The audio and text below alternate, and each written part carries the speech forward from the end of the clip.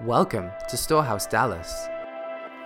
Wow, I love messy church.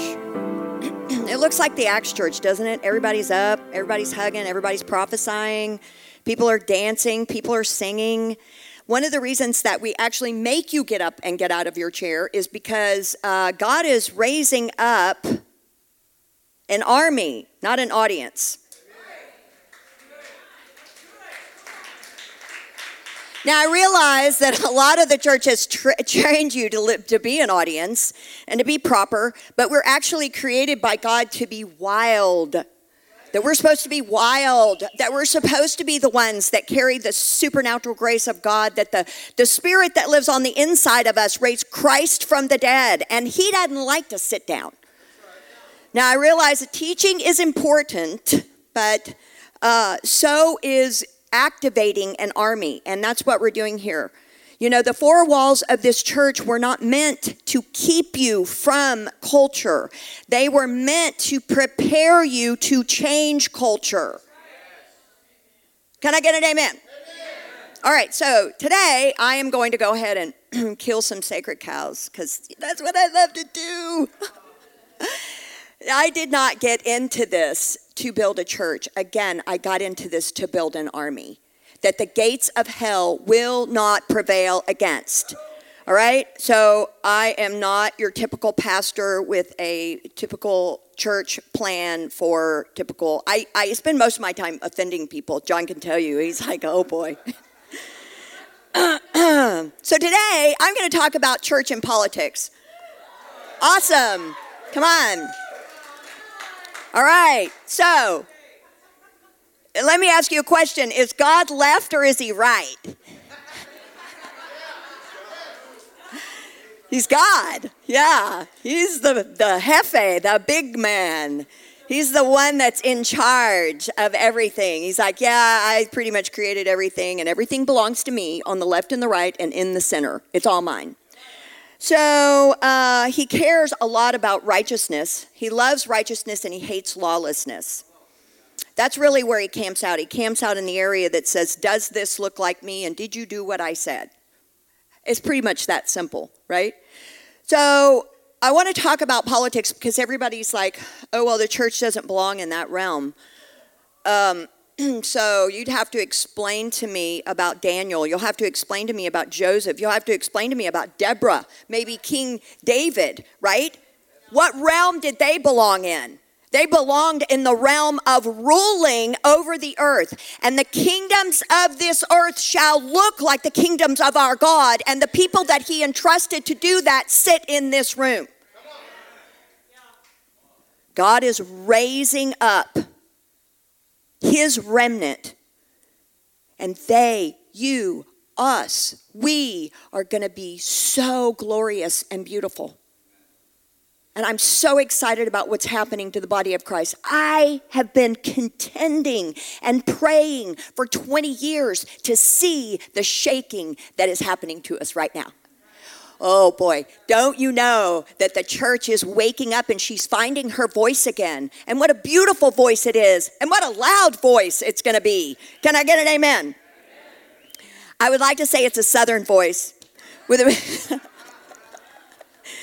the more south you go, the louder you get, you know. It's like, can you hear me now? So the Lord told me that this is where the church is right now. We are going into the promised land. That we are, we're like Joshua.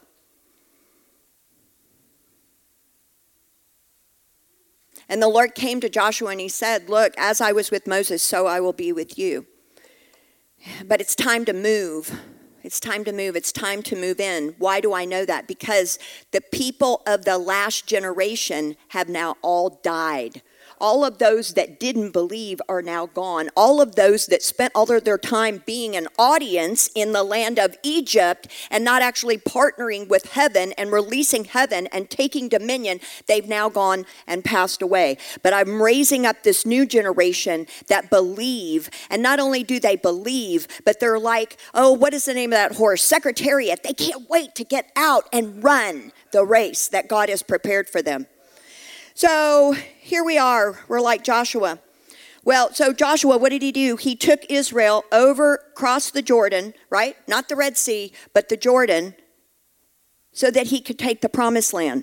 Well, the thing about the promised land is that the promised land is occupied. And that's the thing about the others that were in Egypt, the audience. They said, yeah, we want revival, God, we want revival. Could you bring that to us? And could you bring it to me in 30 minutes on a Sunday? Because, I got things to do and I got places to go. I don't want to be inconvenienced because I got this life that I'm leaving, and I'm in this mode and the way that I think and the way that my life is set up, and I don't want to be inconvenienced by anything. So if you could come when I need you.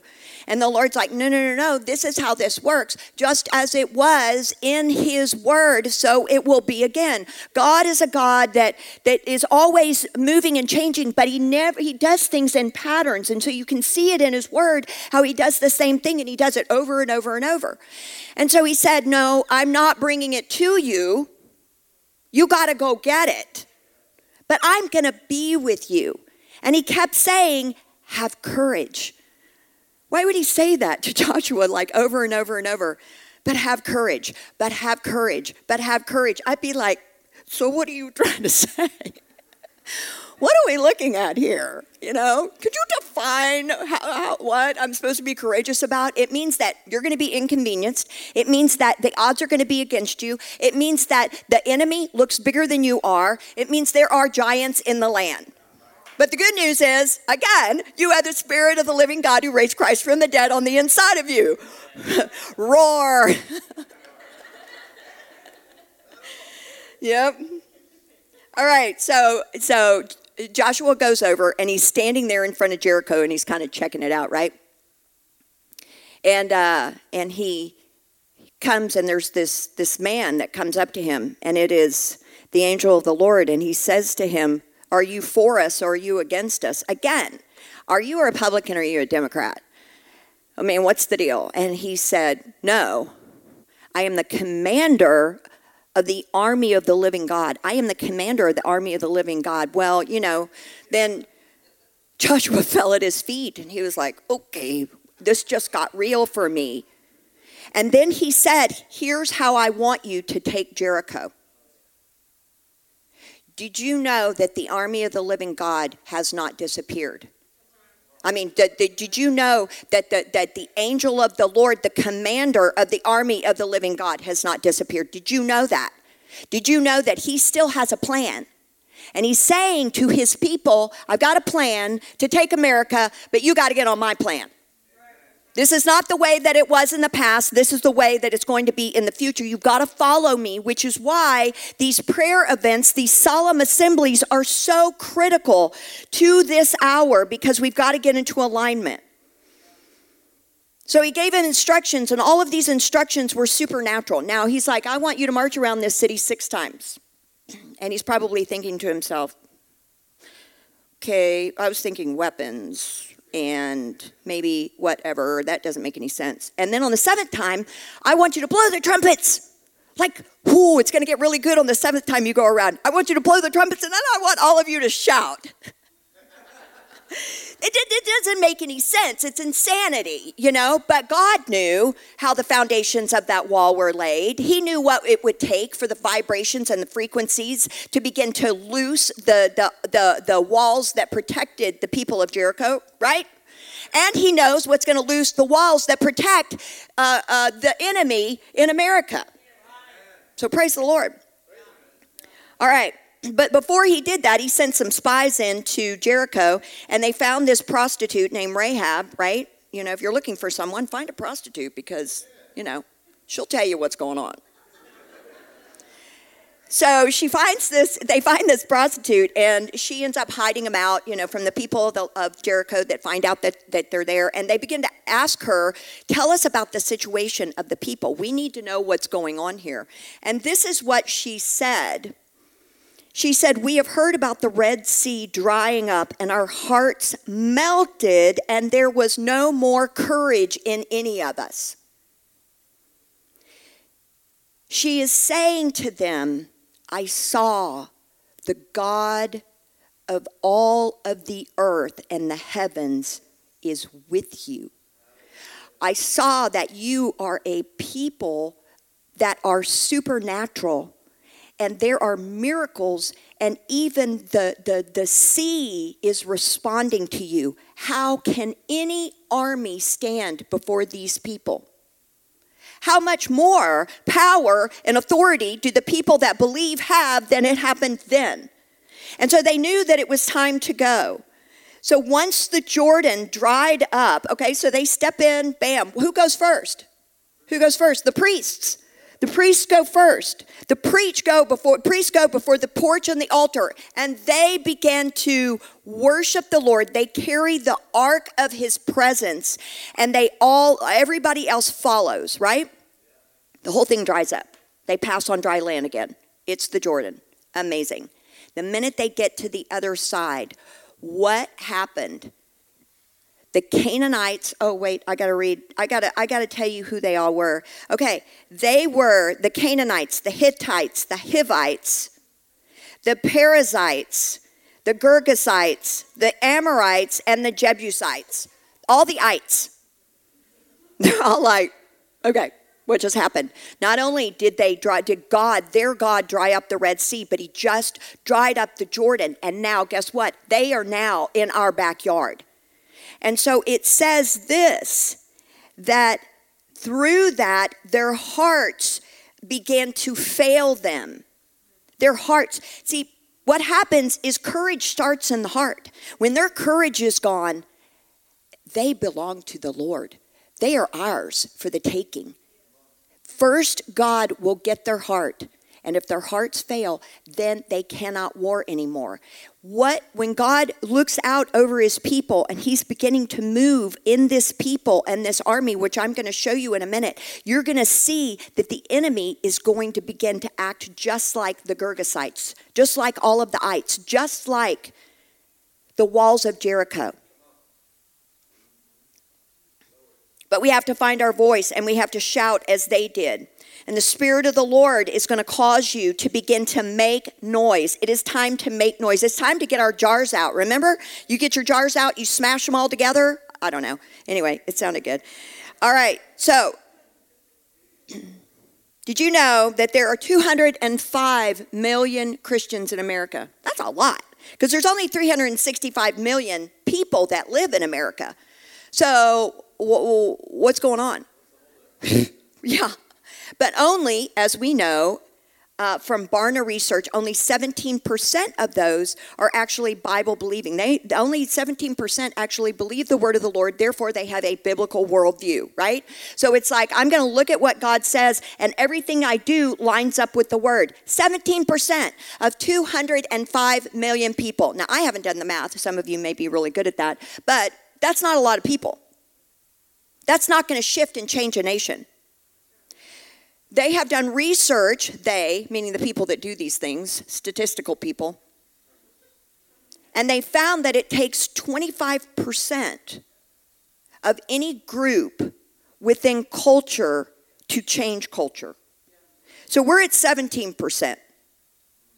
We don't have far to go, okay? I believe that with this shaking, now that Barna research was done, 2017. So I believe after the shaking, what we have seen happen is we've seen the church beginning to wake up. I believe that we have the remaining 8% coming in. And when we hit 25%, we've hit the tipping point. When we hit 25%, we've hit the shift where things begin to change. And so what we see happening is we see the church leaving the church. We see the church beginning to leave the four walls. We see the church beginning to go out and gather in the harvest. Have you ever met somebody who's first saved? They are so radical, right? They haven't been anesthetized yet. Whatever, you know what I mean. You know, it's like, well, I've been in the church 20 years, 30 years. You meet somebody that's first saved and they changed their email address to 2 Corinthians 3:17. That was me, and I spelled it out. I hung crosses all over my wall. My husband's like, is that decoration? Yes. I don't know. It's like, I live next to the witches or something. No, I didn't. I was just like, Jesus, Jesus, Jesus. But that's every other word was Jesus, right? You're like, I love you. And I took some of the crosses down, but I still love Jesus. I was like, all right, I made my point. So let's talk about voting, okay? So we're going to move a little into some of the things in the natural, all right? So America, for those of you who are younger, America was not established as a democracy. It was established as a republic. Say republic. It's a constitutional republic. That word republic is two Latin words. It's republic. It is regarding the public. It is concerning the public, which means that the public, you, me, John, everybody, that means the public is the ruling class. We are the ones that rule. We are the ones who rule America, okay? That's good news, which means we have the power to hire and fire representatives. And so there's that Latin word again. There's that Latin represent. So we have people that are elected officials that are supposed to represent us to vote. What do? They vote what I want them to vote. They vote on the issues that I care about, and so they are there and voting as proxy on my behalf, okay?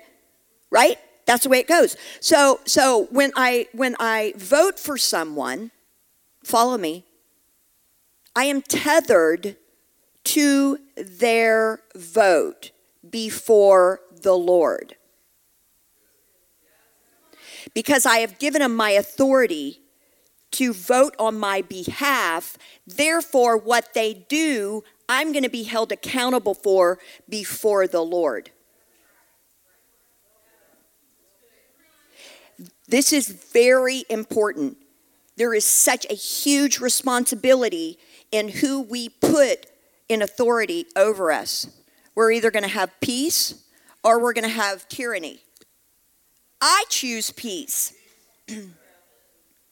So what happens, though, is when we have some of these representatives, we're not paying attention, they may start to vote in laws that give them power over the people and control over the people, where they begin to take our freedoms away from us. And that's when, well, we should have been paying attention all along. But what's happened, again, we've reached a tipping point. Unfortunately, it's not our tipping point. This is, without a doubt, the most serious time that America has ever seen. Probably the only other time that was as significant was right before the Civil War.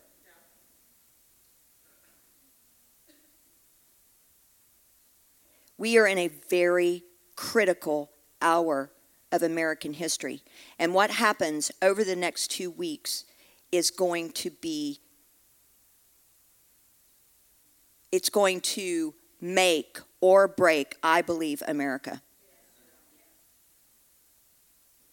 You see, we are already at war.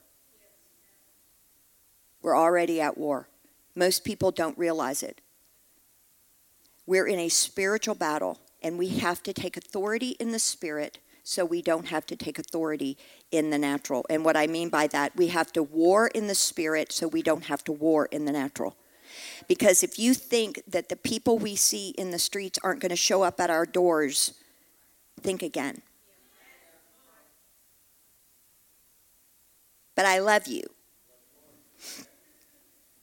All right, so the most important 3 elements of the original documents that keep America free and a prosperous nation, where the kingdom of God can advance, is, number 1, the form of government that we have. We have the most beautiful and unique form of government, and the only one in the whole earth that creates freedom and prosperity for people. It's not perfect. We won't see perfection until Jesus returns and sets up his millennial reign. But it is beautiful and it is good. And there have been generations of men and women that have died to protect it. Okay? That's number one. Number two, the First Amendment is a critical part of what we need in this nation in order to sustain our form of government. The First Amendment is the freedom of religion, the freedom of speech, the freedom of press. And we need to have somebody throw in there the freedom of medical, whatever, freedom of science, I don't know. Whoever thought that was going to be a thing? And the third is the Second Amendment. So important. Why? Because it keeps tyranny at bay. It is a deterrent to tyranny. American rednecks have more guns than the entire Chinese army. Okay? Come on. If they can, but let me tell you something. If they can get your guns, they can get your freedom. You can look around and you can see some of these other nations. You can look at Australia. They took their guns. What's happening to them? They're not allowed to leave their houses. They're going to be the first to test out the whole digital money stuff. I'm not going to go there. So the three things that people should look at to decide their representatives, okay? Number one, platform. 2, policy. And 3, performance. The P's. 3 P's. Platform. What's the platform of the party? Okay, another P. What's the platform of the party? What do they believe in? They'll tell you. All you have to do is look it up. Do they honor God? Do they love the nation of Israel? Are they pro-life? You know, these are some basics. Basics, okay? Do they believe in the Constitution? Platform, okay? What are the policies of the person? He's got to have a plan. Policies are basically like, here's my plan. Here's my plan to get there. So you look at the policies of the person that is running. They can do this all day long, but you got to look at number 3, their performance. Everybody has a history, and there's a thing called Google. Sometimes they hide stuff, but there's ways to find out. Did you know there's a search engine in Russia? I didn't know that, but you can look up stuff in America from that search engine, and you can find it. P.S. Not that I did that. But you can't find anything anymore. Google. All right, but unfortunately what's happening is that people are looking at the 4th P. What's the 4th P? Anybody know? Personality, right? We want a guy we like. We want a guy that says all the right things. We want a guy that's funny. We want a guy we want to sit down and have a beer with, right?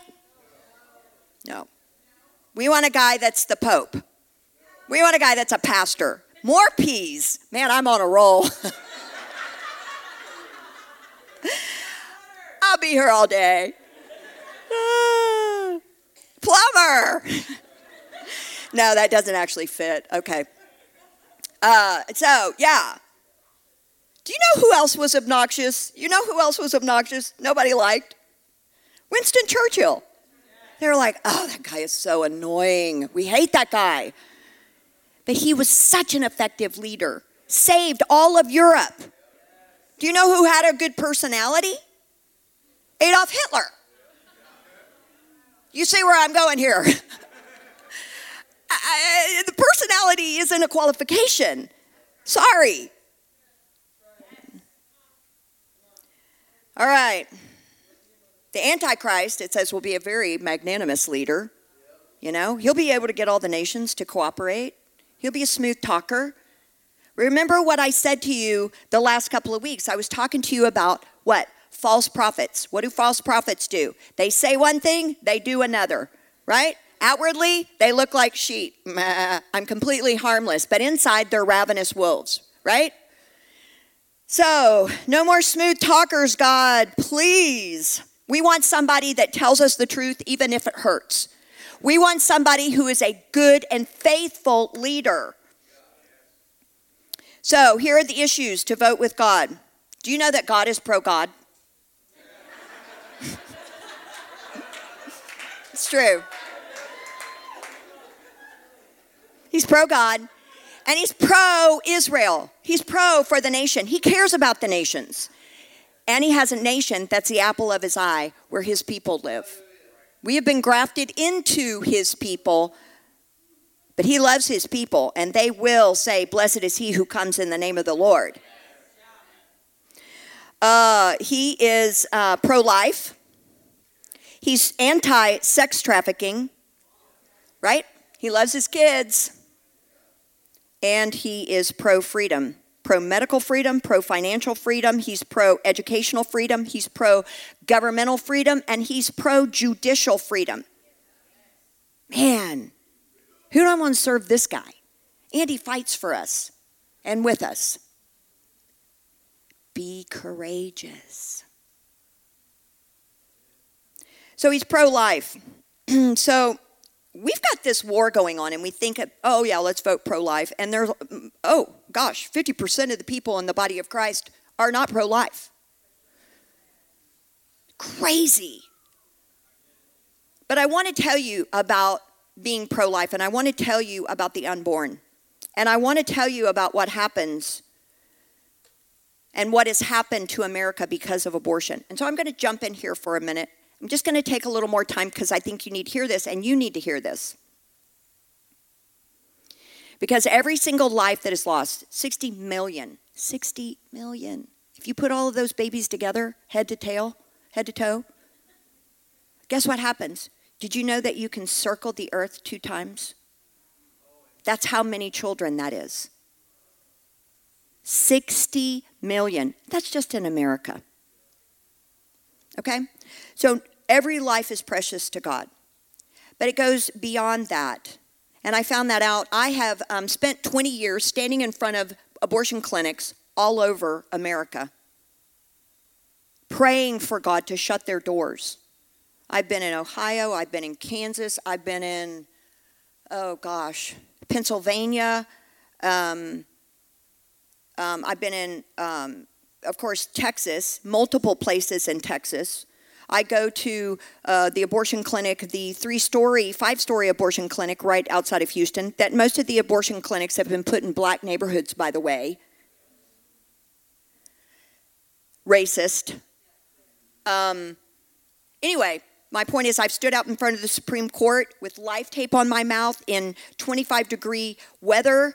My nose was dripping and created icicles. I'm not kidding. It was cold, and I'm from Texas, so it was really cold. For hours. Why? Because my heart was cut for the issue of life.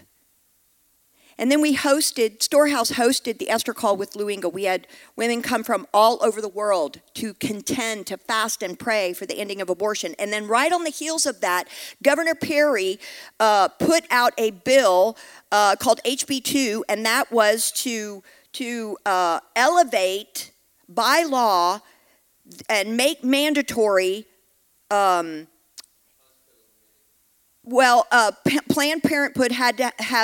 Planned Parenthood had to have ambulatory level services, which caused them to have to put a lot of money into all of these clinics, and they couldn't afford it. So we knew that this backdoor approach would shut down these abortion clinics. So what do I do when this is going on?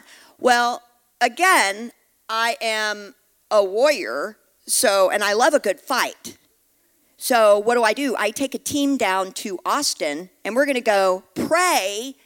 And one of the people on our team has a guitar, and so we're going to worship the Lord in the rotunda. Oh, nobody said we could, but whatever. I don't need permission, right? So again, We got to get wild. We got to go where we're not invited. Okay? Why? Because God owns all of the earth and he wants us to go. So anyway, we go down there. We're singing the songs, we're out there and all the Baptists are there, right? And they got their kids in little carts and everything. And so from a distance, I can see that this big bus comes and it drops off all of these people. And you think, oh, well, these are all of the pro-choice people. No. I'm standing in between this bus and all of the people who are praying, right? And I see these women getting off this bus, and I said, oh, la bakanda la shandalaki. Oh, we got a little showdown happening here. Because it was all the witches. Now, how did I know that? By the Spirit. Now, how did I know when they got closer to me? Oh, they began to manifest. So what am I doing? I'm just walking. I'm walking. I'm a under my breath. They can't hear what I'm saying, Not that they would understand it, but anyway. So they start grabbing their ears, putting their hands over their ears and screaming, "Get away from me!" And I was like, oh, okay.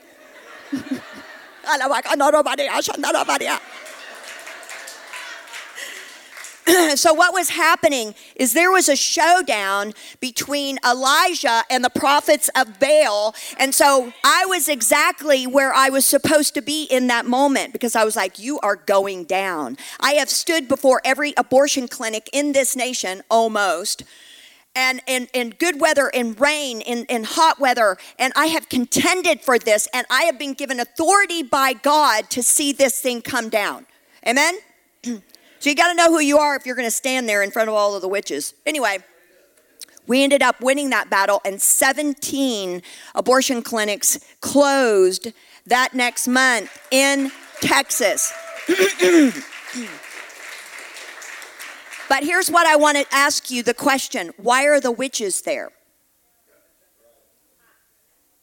Because the shedding of innocent blood gives them the power to do what they do.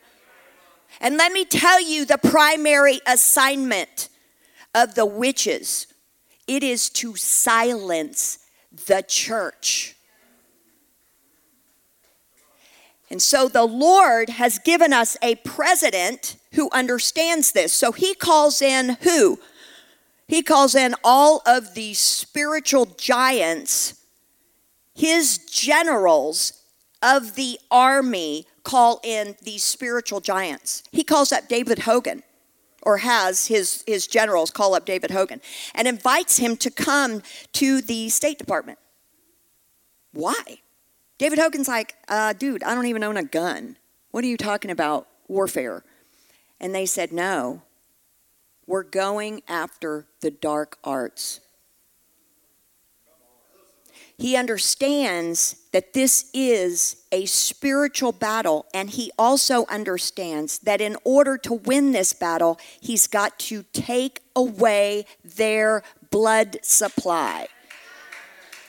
As that decreases, the church comes out of its sleepiness. It begins to wake up, and it begins to take its place to bring down the high places, including government. Okay.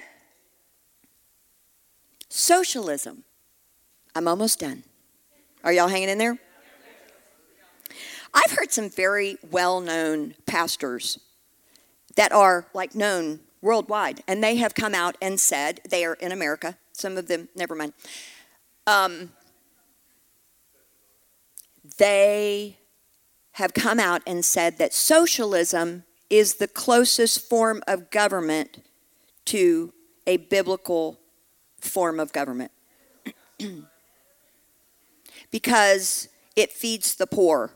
God loves the poor. He does love the poor. That's true. I think they should look at the history of socialism, and I think that might change their mind. Because the history of socialism tells us that it actually creates the broadest, most tragic level of poverty that has ever been seen. In fact, socialism is responsible for killing over 100 million people, 100 million in these socialist nations, those that have gone social. And it's not because they went to war, it's because they killed the resistors to socialism that were 100 million people. Those that said no to their controls and their tyranny. And so the support behind socialism was that we'll all be equal, right? Equality. Equality sounds good. Well, we all are equally loved by God. But I want to tell you something, that biblically, God himself has set up a reward system. And so depending on what you do with what you've been given, you will be rewarded for those works. Your faithfulness, your giving, how have you stewarded the things that God gave you? You are going to be rewarded. Look at the parable of the talents. So God's system is based on a tiered system that rewards those that are faithful. Capitalism. Now look, again, capitalism isn't perfect, and there still are poor people here, but I will guarantee you that the poor people in America are a lot better off than the poor people in Uganda. Venezuela, they're eating their dogs. I'm not kidding. Bad. God's system creates freedom and peace, and Satan's system creates control and fear.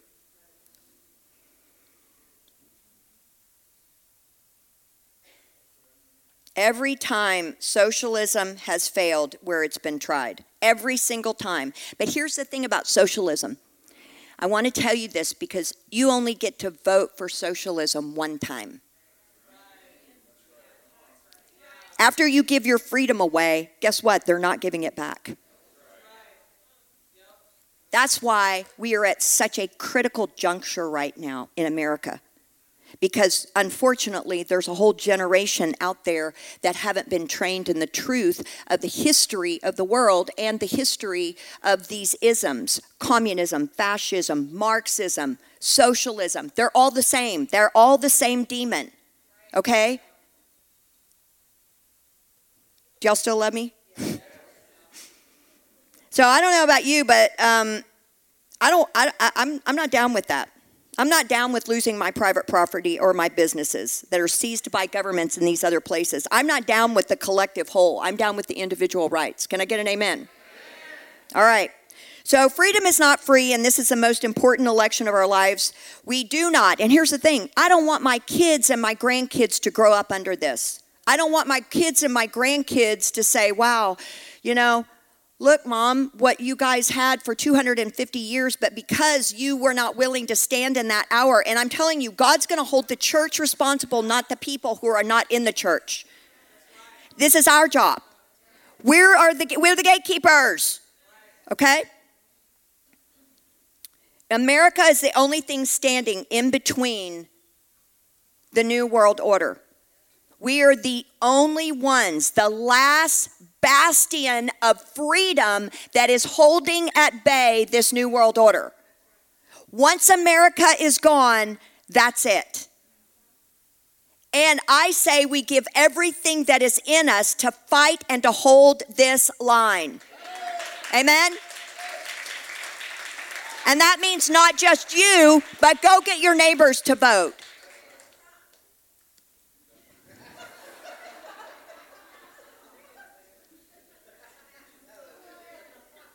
Like Joshua, it's time to lead the nation and to roar and to end the tyranny of control and lawlessness. It is time for the church again to stand up and to be who she was created to be. And I know that the shaking I'm seeing is shaking unto light. We are called to the mountain of government. We are called to every mountain. There is no place on this earth that the church does not belong. We belong in the halls of Congress. We belong in Washington, D.C. Washington, D.C. should be a light on a hill, and we are not going to abdicate our rights to be in that place anymore. So I declare over you today that you are political and God is backing your play. Can I get an amen? All right, let's stand. So, Father, we love you and we bless you, God. I thank you for all of those here and all of those online. Father, I pray for a mighty rushing wind to hit us. God, just as it was in Jericho, I am asking you, God, to speak to us and you give us instruction on how to take this nation back for God. And I thank you, Father, that our finest hour is before us and not behind us. And I declare that in Jesus' name, and I bless you as you go out. Amen.